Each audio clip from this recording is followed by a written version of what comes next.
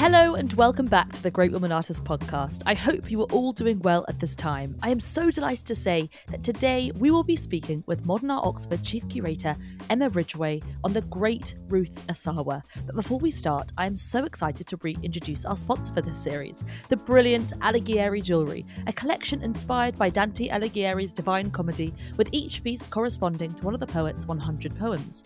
You can visit their wonderful work at www.alighieri.co.uk. And just for our listeners, they are offering a 10% discount across all products with the code TGWA at checkout.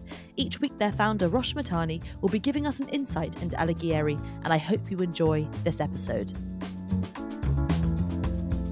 Hello, Great Women Artists listeners. It's Rosh from Alighieri Jewellery. I wanted to let you know before word gets out tomorrow that Alighieri will be opening up the doors of its pop-up Alighieri Old Town, an old-school Italian piazza in the heart of central London from the 5th to the 9th of May. We'll have lots to show you, from a new bridal store to a nail bar and a chain bar. Make sure you sign up for our newsletter to be the first to book. Hello everyone and welcome to the Great Women Artists podcast with me, Katie Hessel. Some of you might know me from The Great Women Artists, an Instagram account I set up in October 2015, which celebrates female artists on a daily basis, ranging from young graduates to old masters.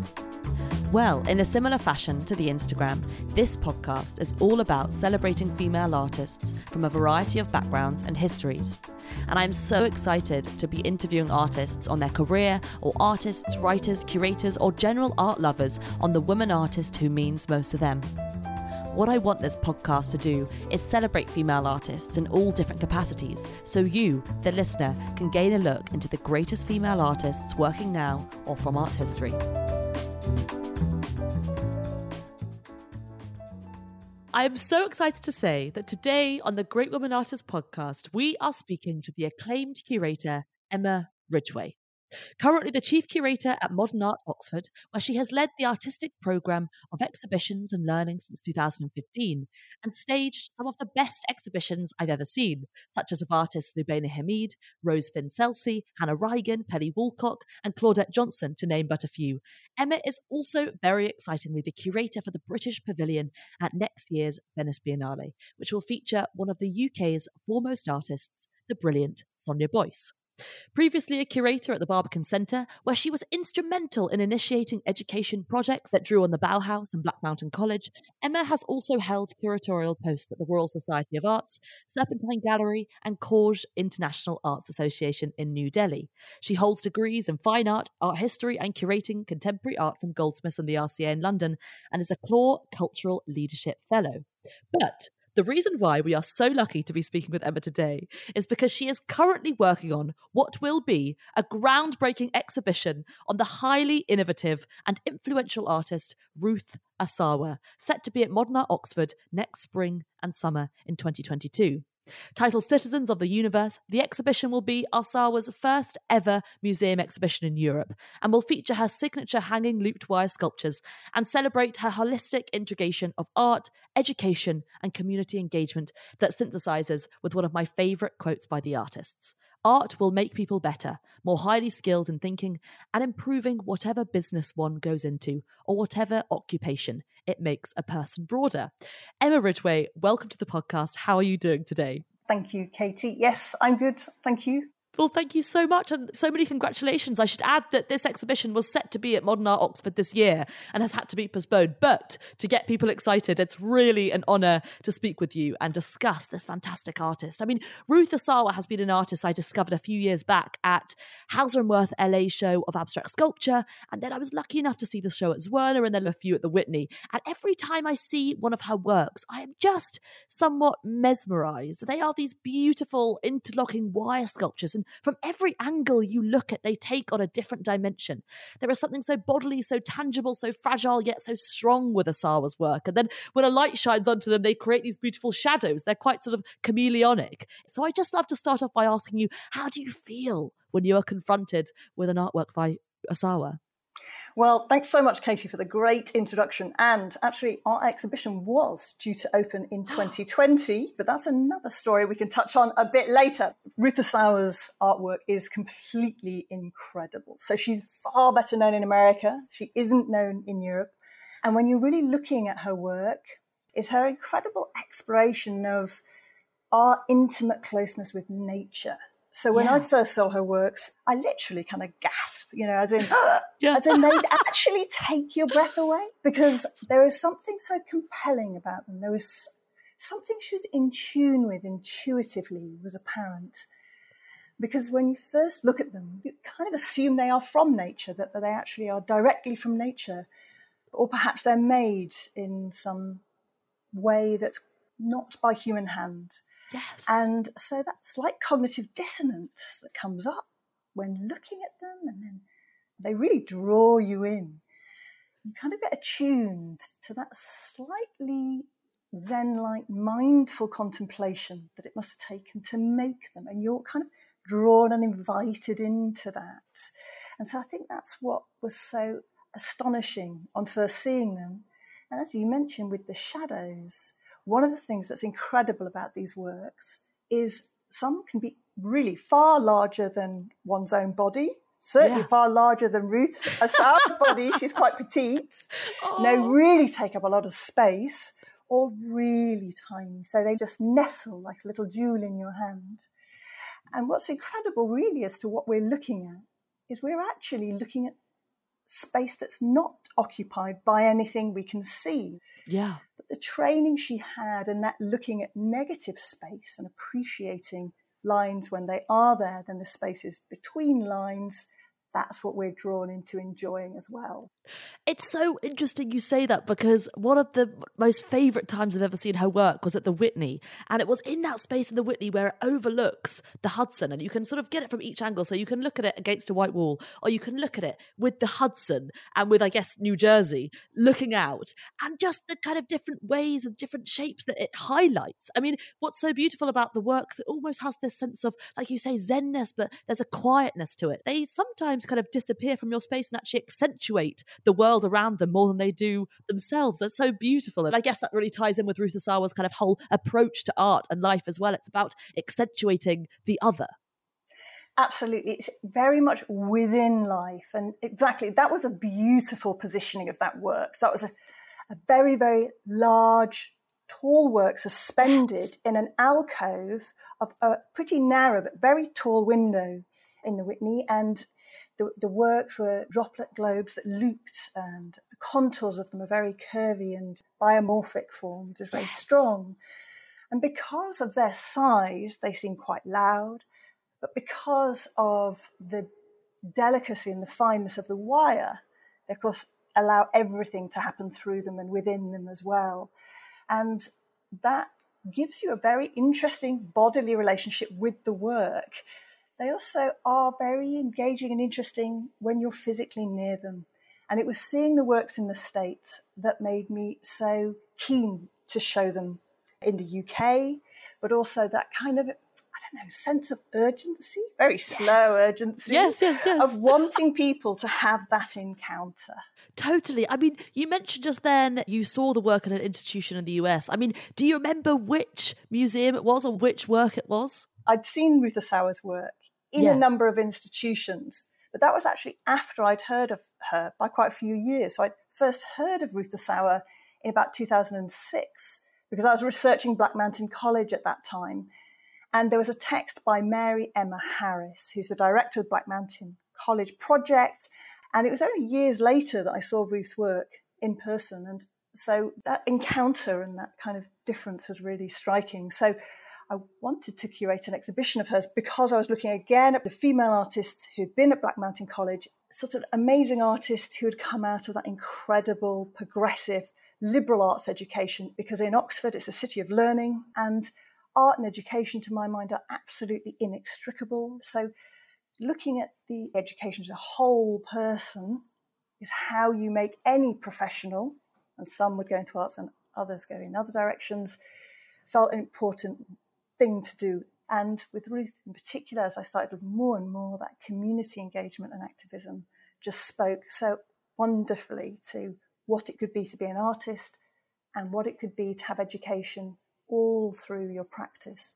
Yeah, absolutely. But I mean, 2006, Ruth Asawa was still alive at this point. I'm guessing that maybe you didn't meet her. So it was 2017 when I identified Ruth to do a show with. When I first thought Ruth Asawa would be perfect, I had assumed that she was likely to still be alive. And I work with contemporary artists. Yeah. So that was my expectation and hope. But of course, found very soon that actually I just missed meeting the amazing Ruth Asawa, as she had died in 2013. Yeah. But her family and others, and actually the more and more still as we research the show, people are pleased with doing it, more and more stories come out, and it's a real delight to be able to represent her life as best we can. I didn't get to meet her, but you sometimes feel you get to know someone so intimately through doing deep dives on all their personal letters and talking to family members and all these different things. So, yeah. Yes. Oh, my goodness. Well, I can imagine also with her work, it's so kind of made with the hands as well. You can really kind of feel that touch as well. Her presence is so strong when you're there. But I'd love to go back to the beginning of Ruth Asawa's life. So she was born in 1926 in Norwalk, in California, as the fourth of 7 children. Her parents were farmers who had emigrated to California from Japan. Can you tell us about her early childhood and family? Yeah, I mean, it's a very America kind of story in terms of people. Her father came over with the hopes of having a better life than he was set up to have in Japan. So Ruth was one of 7 children and living in a rural California in a pretty poor area. The prejudice against Japanese people in America is difficult to over-exaggerate. Yeah. The phrases, the explicit, overt racism was very extreme. And that is why they were living the best they could as rural farmers. And very much a middle child, 4th of 7 children. And Ruth is very energetic, and she sounded really great fun for what I've read. Well, as a child? Yeah, really great fun. And so they would be working really hard on the farm. You know, they were a poor rural family, as in they were a low socioeconomic group. It was immigrant parents.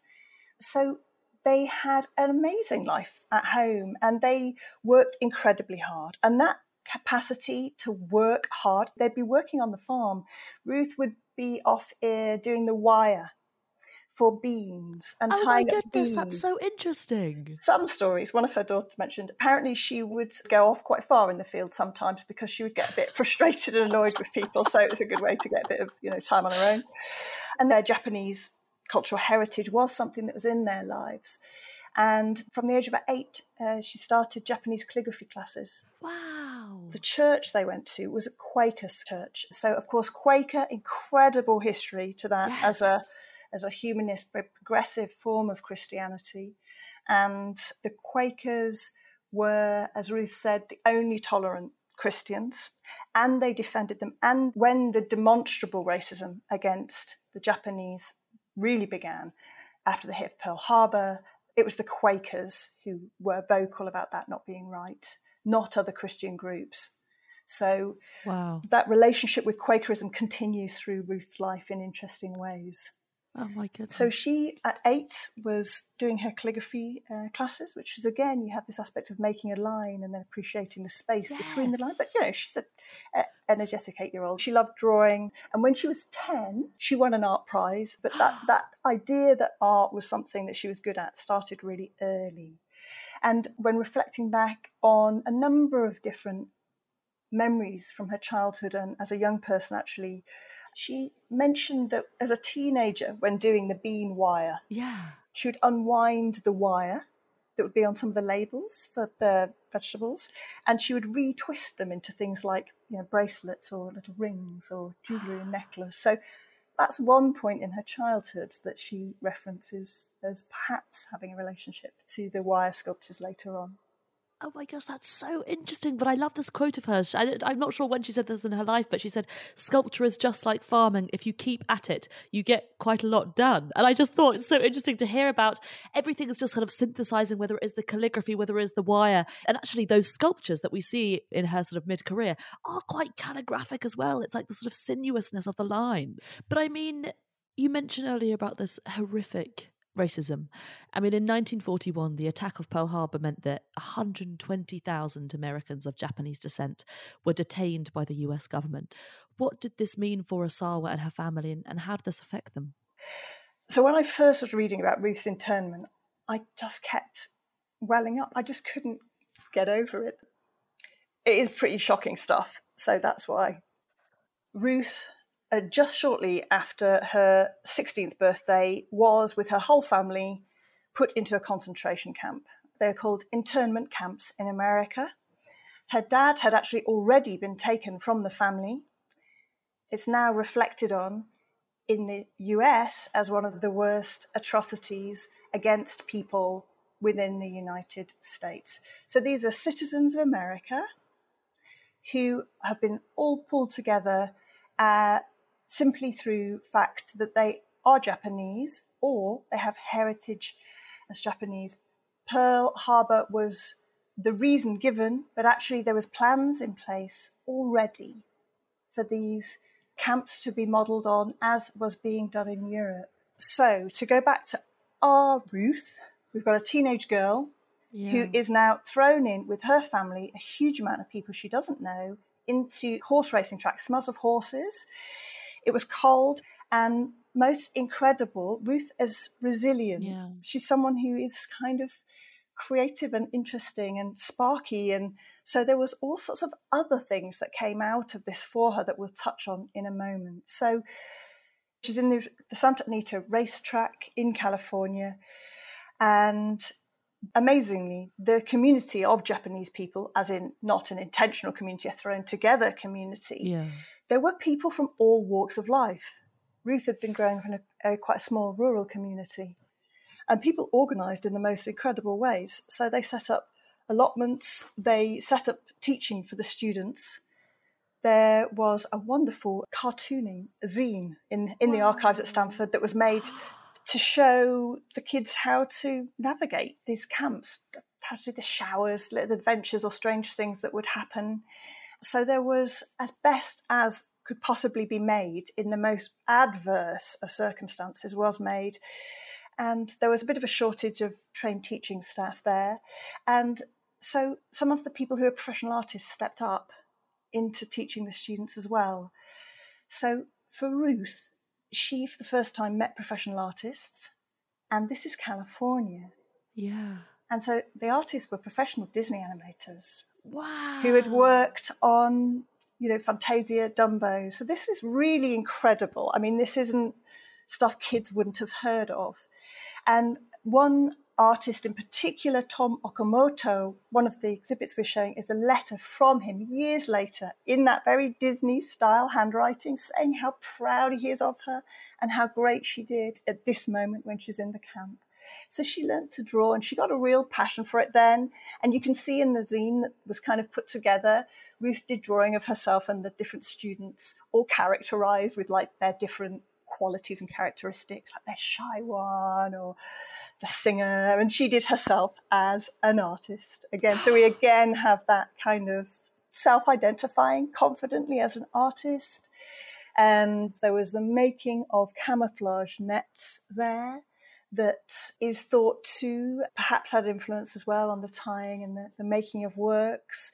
So amidst all the horror and the dehumanizing experience, people come together into community and they make things happen, and it was for that, it was extraordinary. And she had amazing teachers when she was there, some of them Satomo Komoto, a teacher called Miss Jameson, who took them out when they moved more inland to a second camp, believe it or not. Mabel Rose Jameson, she, in a letter, again written much later that we're including, describes Ruth as talented and quiet yet playful. So when I say she'd be really good fun to hang out with, I don't mean like the charismatic, noisy one. I mean like, really great fun, games, creative, up for stuff, trying stuff.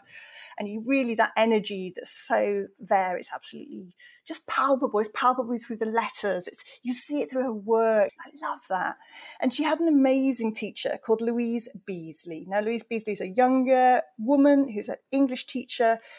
She gets them permission to go off a site when they're in Arkansas, some of the girls, a very small number of them, to go and do painting outside. They've not been outside for ages and they're being taught to paint. Yeah. So really different things. Now, the conversation around citizenship was happening all the time, loudly in America, right? It was being used against people. It was being used to try and galvanize people. And Louise Beasley, reading a text that she wrote for the students as well, it was very much take control of yourself. You are a citizen. Don't be bitter. Take control of yourself so you can be part of this big country. Do your bit. And Ruth later mentions as well that Miss Beasley kept saying future, future. She didn't like that she kept saying don't be bitter, don't be angry, because of course you're angry. This is everything you don't want at any point in your life. And so that she didn't understand at the time, but she found it very helpful, the continual think about the future, think about the future. And that really helped Ruth.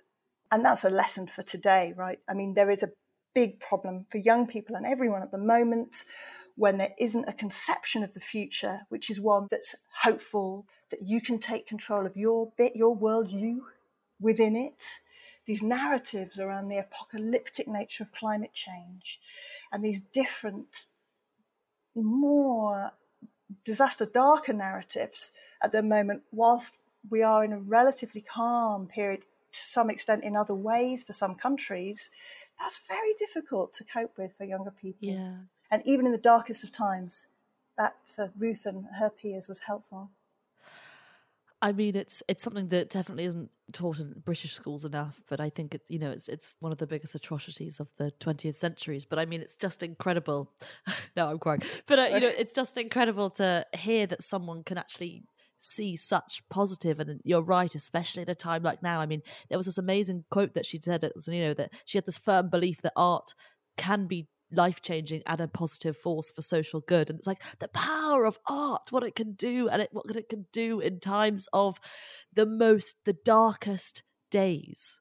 Katie, well. That's exactly it. And she said she learned, that's what she learned in the camp. She said art saved us, Oh, yeah. You get art teachers and people sharing the absorption you need to make art. It's something that, I don't know if you've trained in art or you've made art, but when you make art, there's many moments where it takes a while to get into the space mentally, to be so absorbed. It's a very particular type of thing. It's very absorbing. This is different from social form of making, which craftivism, all that wonderful stuff that also is massively important. Different forms of cohesion, and also that learning to master skills, learning to make your mark within the world. These things they happen in small ways in making art. That's why it's so important to do in schools, in all schools, state schools. Yeah. And that's why it's so important. And also that it's you doing it, with others, but kind of your way comes through a lot in visual art and art making as well, which is an important sense of your place in the world. And so that's why it's so wonderful, as you say, when Ruth, she says it saved us. She's got the evidence. She is demonstrably showing the forms of transformation it can have. Yeah, absolutely. And then, I mean, in between 1943 and 1946, she then attended Milwaukee State Teachers College, Wisconsin, in the hope of actually becoming a teacher herself. I mean, why did she choose the school, and what was her experience like here? Yeah, so Ruth decides she's going to be an art teacher. And so she goes to the teacher college there because it's inexpensive. Her family have no money. And actually, a Quaker was her patron. Wow. So a Quaker offered to be her patron, so got her through that. And also set her up with boarding somewhere so she could be an au pair, earn a bit of money like being a live-in nanny. Now, at Milwaukee, she was really good, and she did loads of different art forms, and there was a few really great things that happened there. She did her degree. She was doing great. It gets to the final bit of her third year of her degree, which is teaching. So it's a teacher placement within a school. And the college explained to her that actually, because of the level of aggression against people of Japanese heritage, they feel it's in her best interest that she doesn't go in a classroom. Not that the kids would necessarily have a problem, but that there would not be a supportive environment for a new teacher to go into, and that actually she'd be unlikely then to be able to get jobs either. So actually they withdrew that component from her degree for reasons of her, what we would now call safeguarding. But that meant she couldn't get her degree. She'd studied 3 years and they couldn't grant the degree because she didn't have this final component. So that is phenomenally frustrating. Quite a few turning points in Ruth's life come from her being frustrated about things, which is that best use of anger ever, where you go, okay, something's wrong. Yeah. What do I change? What happens there? So she had a couple of really great friends at that teaching college, Ray Johnson and also Elaine Schmidt. Now, they were very excited about Black Mountain College. Ruth hadn't heard of it. They were really wanting to go there. They had friends who had gone. It was a very exciting prospect, this new, exciting place. Also, it was pro-interracial integration in a way that was not to be taken for granted. And Elaine in particular was saying to Ruth, you need to go study with Annie Albers. So Ruth was really interested in weaving in these different ideas. So she does get in touch and she makes an application, and it kind of doesn't get through. She makes an application then to go to, she wants to work with Annie Albers, but she can only do the summer course because that's what time-wise and money-wise what she can manage. And Annie Albers' response is that you can't learn weaving in 6 weeks. And actually everyone starts with Joseph Albers' course in the summer. So if she's only going to do the summer, she needs to do the 6-week course with her husband, Joseph, instead. So I love her application forms on things, and I'd be really like her references, school, like the references and different things. I just love how she's taking the horrific circumstances she has in her life and just constantly sees this positive. I mean, it's just hard to even believe, or, it's so inspiring. It is really inspiring, and it's lovely because it's often with, like, she works something out with her sister, or the references she's given from teachers and different people as well is, shows someone who is exceedingly switched on. I mean, she's really bright and that's absolutely so curious about the world. And of course, after her experiences in internment, she wants to make sense of her experiences in the world. So in her application in June 1946, again, I'm really fascinated with her private writing sometimes to show us a little bit more. Probably born out of my frustration of not being able to actually meet her. But so age 19 on her college application form, she says what she wants to gain from her time at the college. Ruth's intention is for a greater understanding and knowledge of the needs of the people and find some purpose in living. And then she lists her interests as painting and sociology, which I loved. If you're going to have two, they're really good. And then this was really telling as well. So when they say, what do you want to do with your experience at the college? She puts, to help on a farm or finish school, ? Because that's Ruth's understanding. All of us, what you know at that age is different things you've seen or different options you've seen. She gets into the college. She does get admitted. And it is their first intake of students who are what we might call diverse in terms of an intake, which is a gamble for the college. They're in North Carolina, they're in the South, but it's a very rural community. She goes into Joseph Albers' classes and she gets on extremely well in those classes. So Joseph Albers, absolutely extraordinary teacher. He'd kind of really honed his teaching techniques for 10 years at the Bauhaus. Yeah.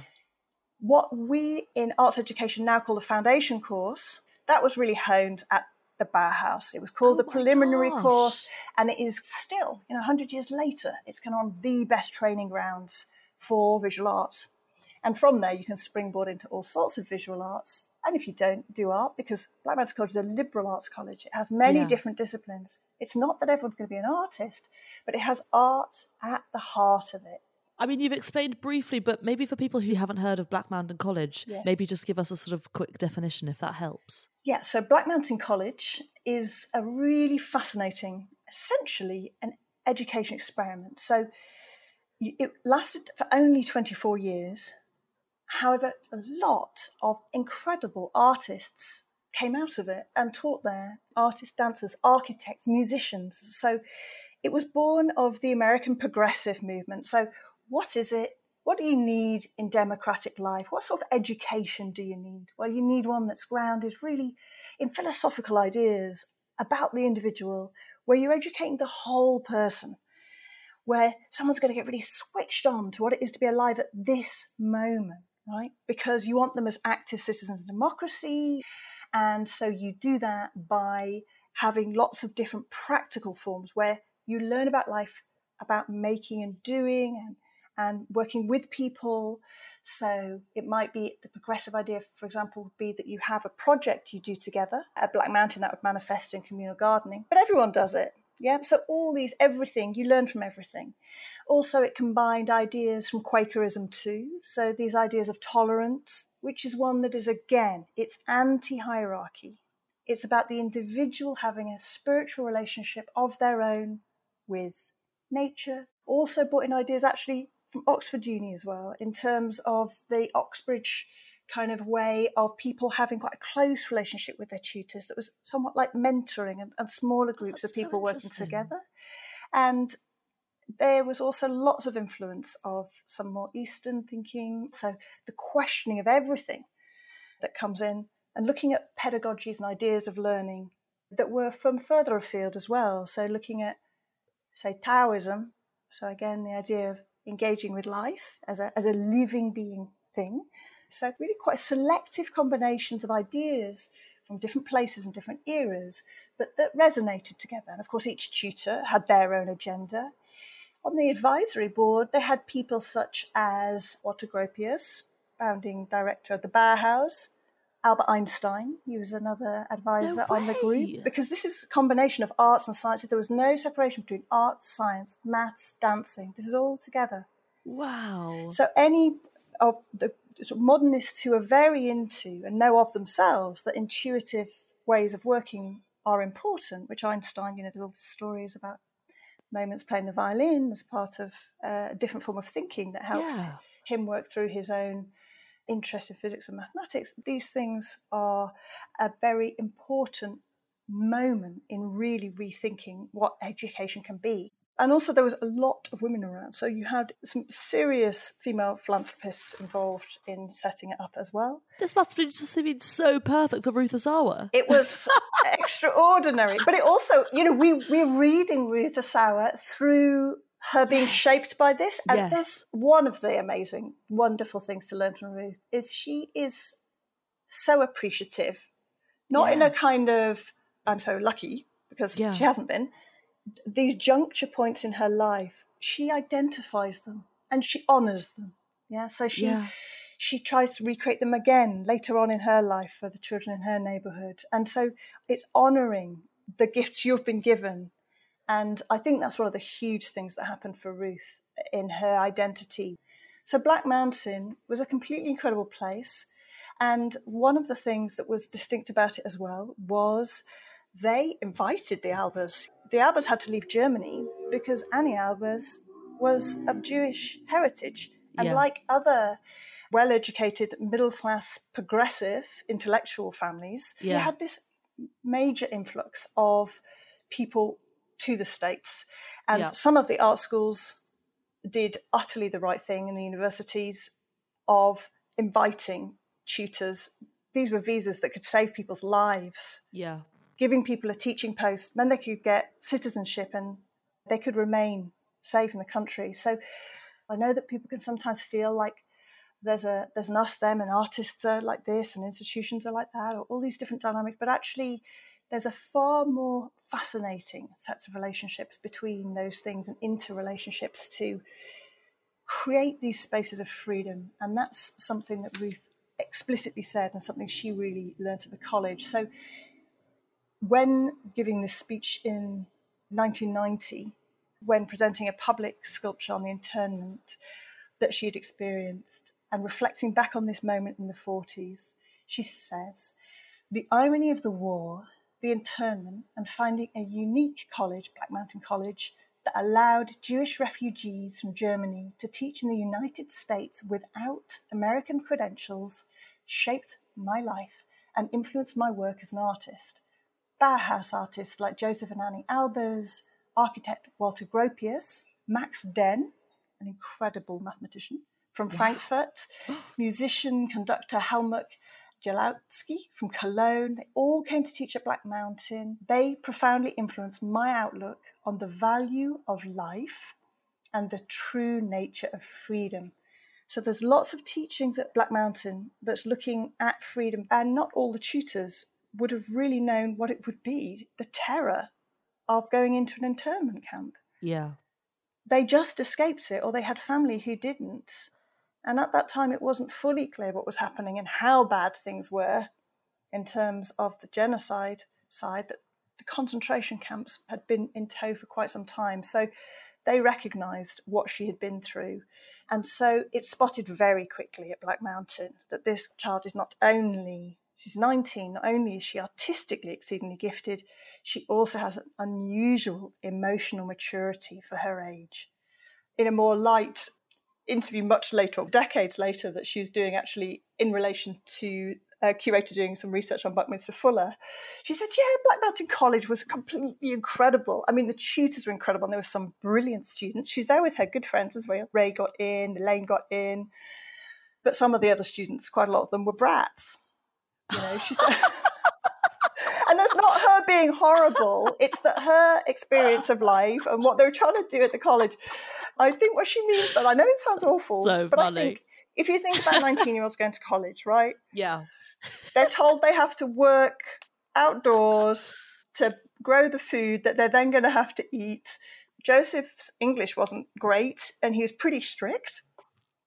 And this was really tough for a lot of the American students who had had a very different life experience up until that point. And everyone would have gone there with expectations of what they might get out of it. Yeah. And one of the big things Joseph Albers did was to really try and strip people's egos back, not in a personal way, but exactly the opposite, of just to say, to open your eyes, to see the world, to make art, I need you to learn not to have your ego.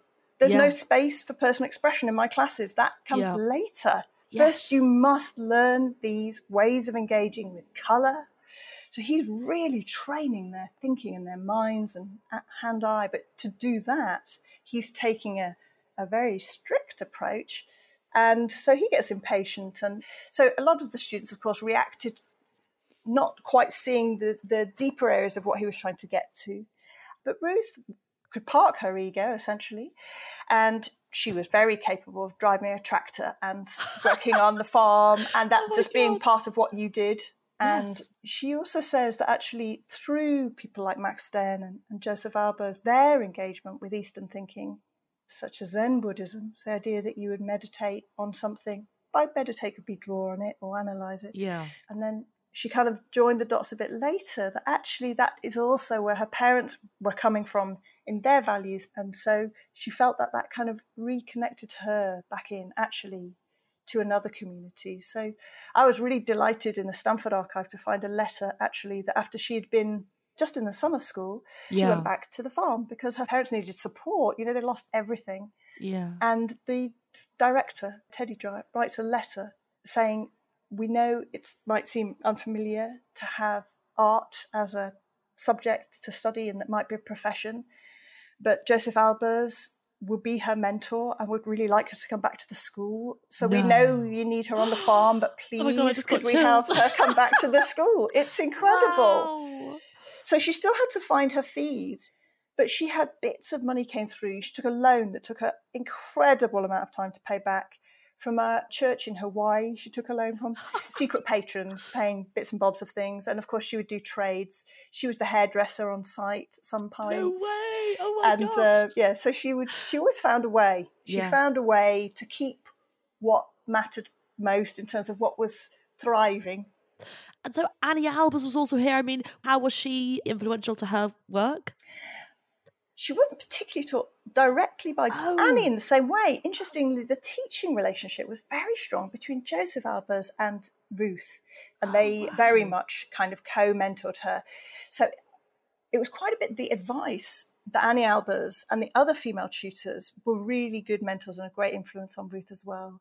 Her daughters were mentioning meeting these women in that era. So we're talking late 40s, independent, strong, well-educated, have found their way to education, who are working professionally as artists in other ways, who had a level of self-determination, who were in relationships that had much more expectations around equality.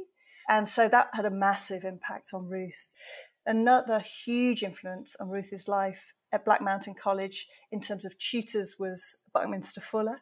Yes. Ruth would cut his hair sometimes.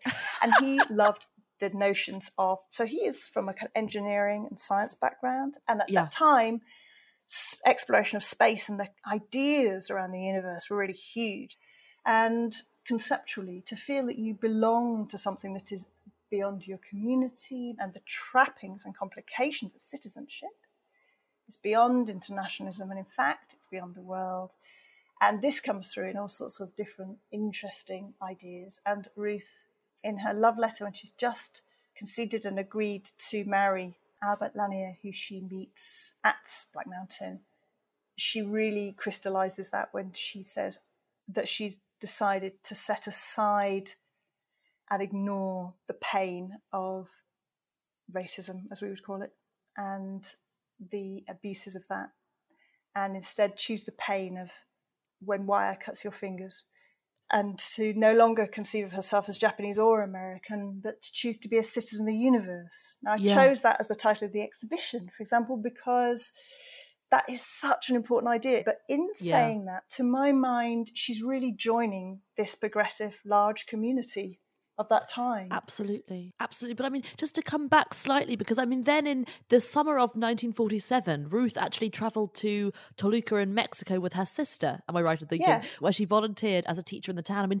tell us about this trip and sort of how did this trip help her define this artistic language that she was so incredibly going to carve out? So she went on 2 trips to Mexico. The first was in 1945 with her sister Lois. And the second was in 1947, the one you just mentioned, with her sister Chio. And there had been a notice put up in Black Mountain College, and it was the Quakers wanted students to go and teach children, essentially, because there's a real need for volunteers to go to Mexico and help teaching English and crafts and art and design. And Ruth really felt that having had a patron and a few patrons and support from the Quakers early on, this would be a real opportunity to repay that. So her sister had a bit of income, so managed to get them Greyhound tickets. They went down to Mexico. So when they arrived in Mexico, the Albers suggested that Ruth and Chio, her sister, go to visit the murals of Diego Rivera. And they were really taken with those, just to see as well, these kind of, it's very politicised art, and that the Albers were in a friendship circuit of people who had strong political views about some of the atrocities of capitalism, to put it just very simply. So there was about 20 girls who went from the United States to work on these Quaker teaching projects, and Ruth really enjoyed it. There's some different accounts, essentially, of how much of this influenced her work later with wire. One is that Ruth was doing some basket weaving with some of the children in terms of showing them, just using palm leaves. Another account is that she, partly kind of as an exchange of teaching techniques, some basket weavers sort of showed her a technique where you could use wire to create a bit of a structure.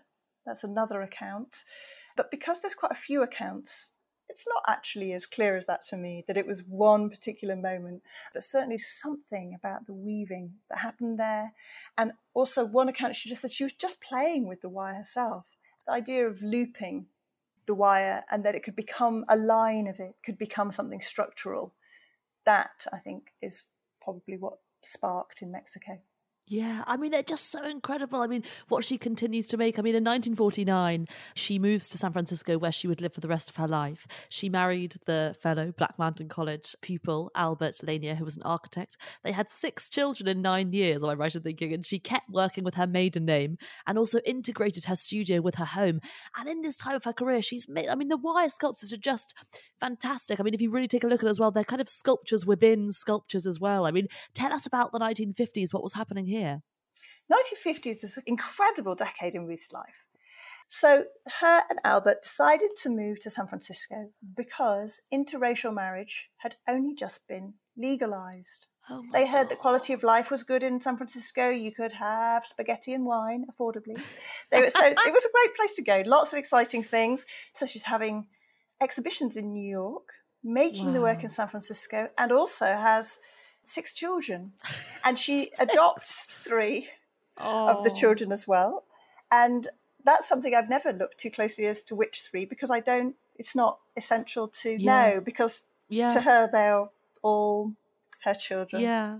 They initially live in a really small place, and then they find this wonderful house, and Albert and some friends work it up to make it really suitable for the family.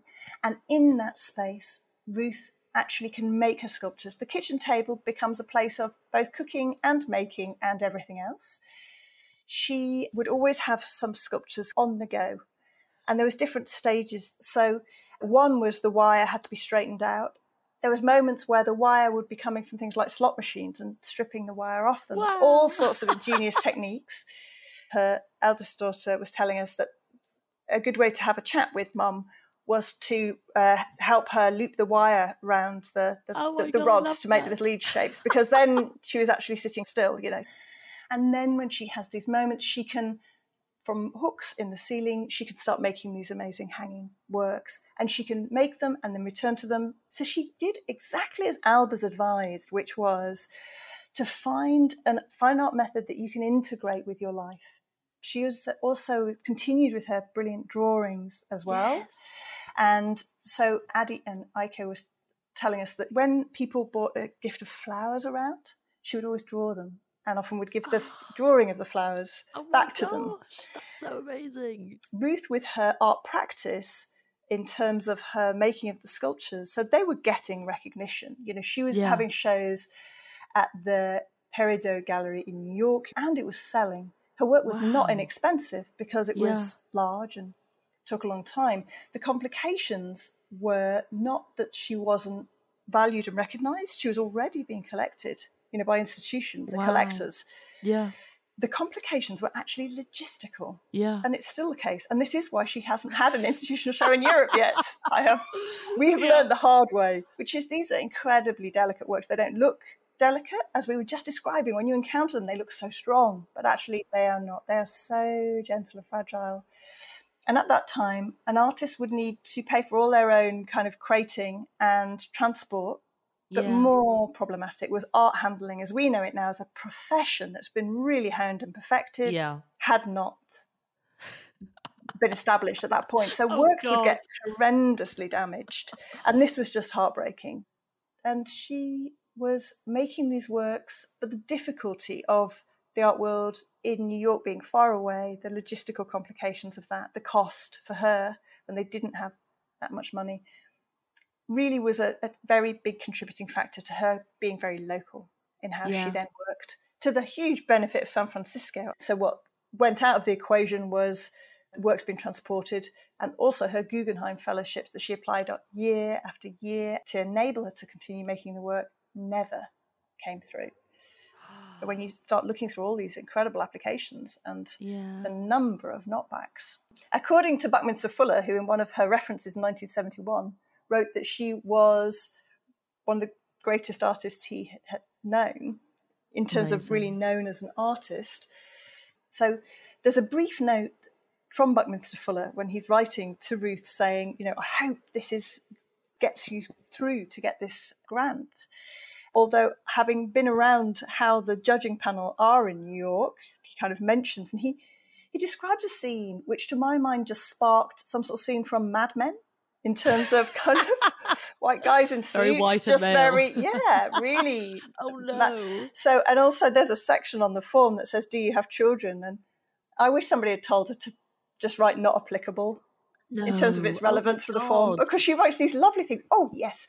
So I have these 6 children, Oh. and then sometimes she puts their ages and different things. But there's all these social codes of exclusion, Yeah. Oh my God, what the that's so heritage is, do you have interesting. children, all these factors. I just feel like if you'd not had that application form and you just looked at the work, and I could not help thinking that in a different time when there was more deliberate consideration to trying to exclude things that might prejudice a panel, then she certainly deserved those fellowships in terms of the quality of the work and what she was proposing. So, but yeah, that was one of the difficult bits of the research, was going through all those applications and seeing the proportion, how tiny percentage of women artists got them. It's incredible.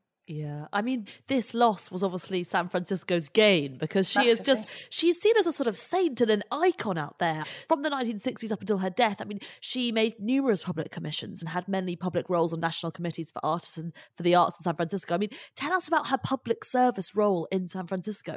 Ruth's public service in San Francisco was impressive and very much born of what we were talking about earlier in terms of citizenship being a big, important part of her narrative, her conception of America. And Ruth really felt that artists, as she had learnt herself at Black Mountain, artists' contribution to public service was important. And she felt that actually, for the artists themselves, it was unfair for them to not do public service and contribute as citizens, because it is rewarding. So Ruth, in 1968, with another local artist, Sally Woodbridge, her students were in the Alvarado community and at the elementary school there, and arts education was something that their parents and Ruth really felt needed improving, and it wasn't really enough to have it as something on the side. And the school were impressively open to this. And so the organising meant that they set up the Alvarado Arts Workshops in schools, which started just locally and then really grew across a network of schools and had a large volunteering pool of parents to make it happen. 85% of their budget went on having many different artists come in to work with the kids in schools, because Ruth knows how transformative it can be. Yeah. And it had some really strong moments. So from Ruth's experience at Black Mountain College, she knows that actually there's a wider, bigger picture here. Now, Ruth doesn't say it like this, but I would certainly say it like this as somebody who also really believes in the importance of art and art education as being inextricably combined. Yeah. But Black Mountain, it's about them all being brilliant together, rather than this particular hierarchy of subjects that comes in at a particular time.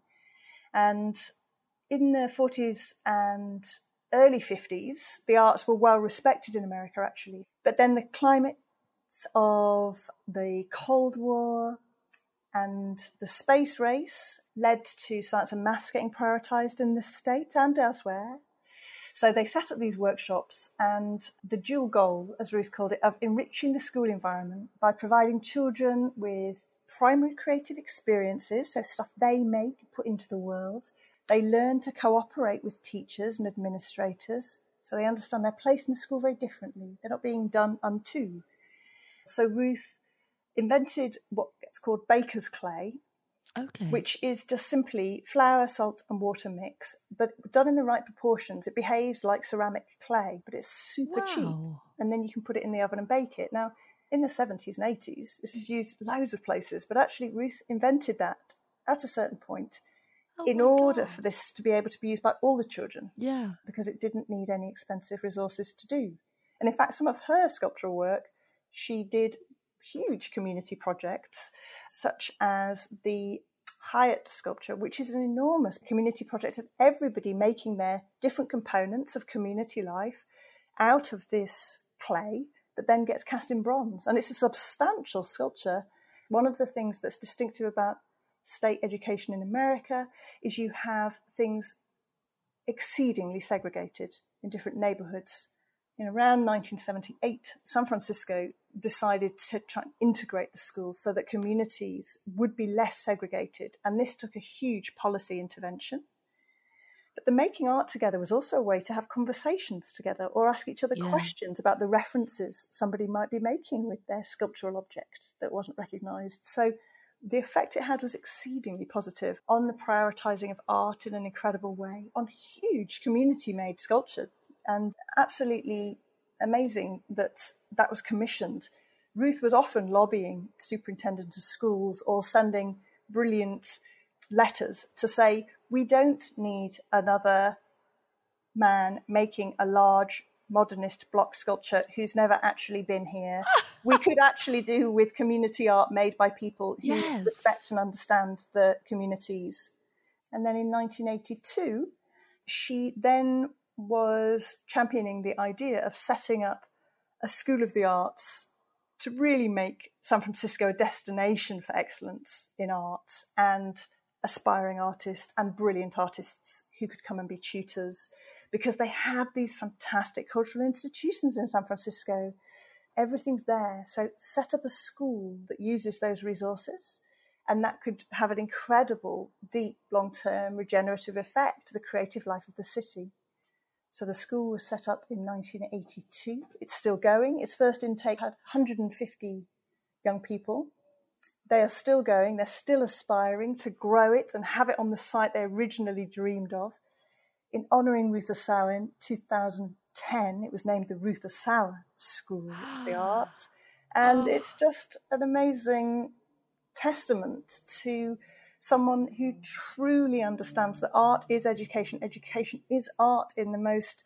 These things are not separated out as they can be, whether it's in schools or museums or different environments that continue to devalue education overall, or motherhood is hugely devalued, even though it's the most essential and vital thing in human life.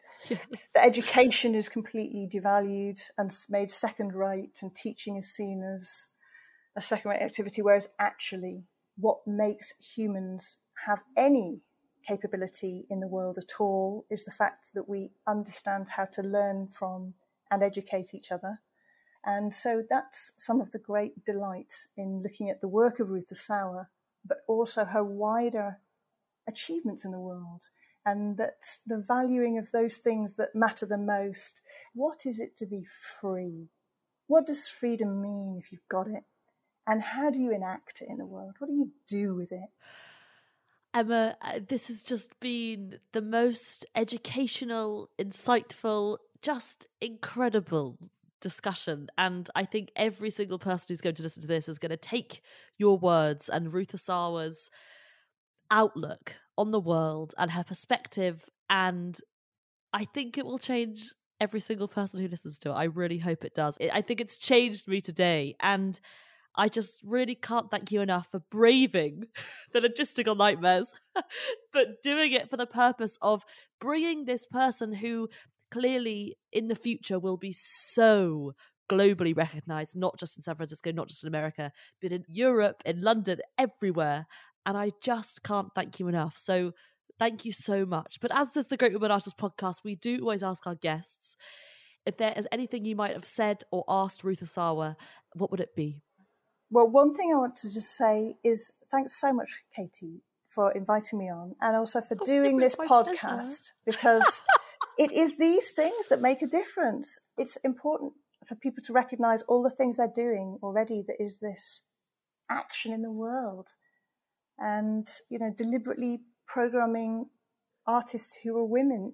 It's important to make these changes and to build a community and a narrative to understand what we can control in our world and how we can use the platforms we've got. And I just think when people are reflecting on stuff, it can be really easy to discount what one's already doing that's pretty mega. So just to mention that. I'm only allowed to do this because of what you do, so thank you, Emma.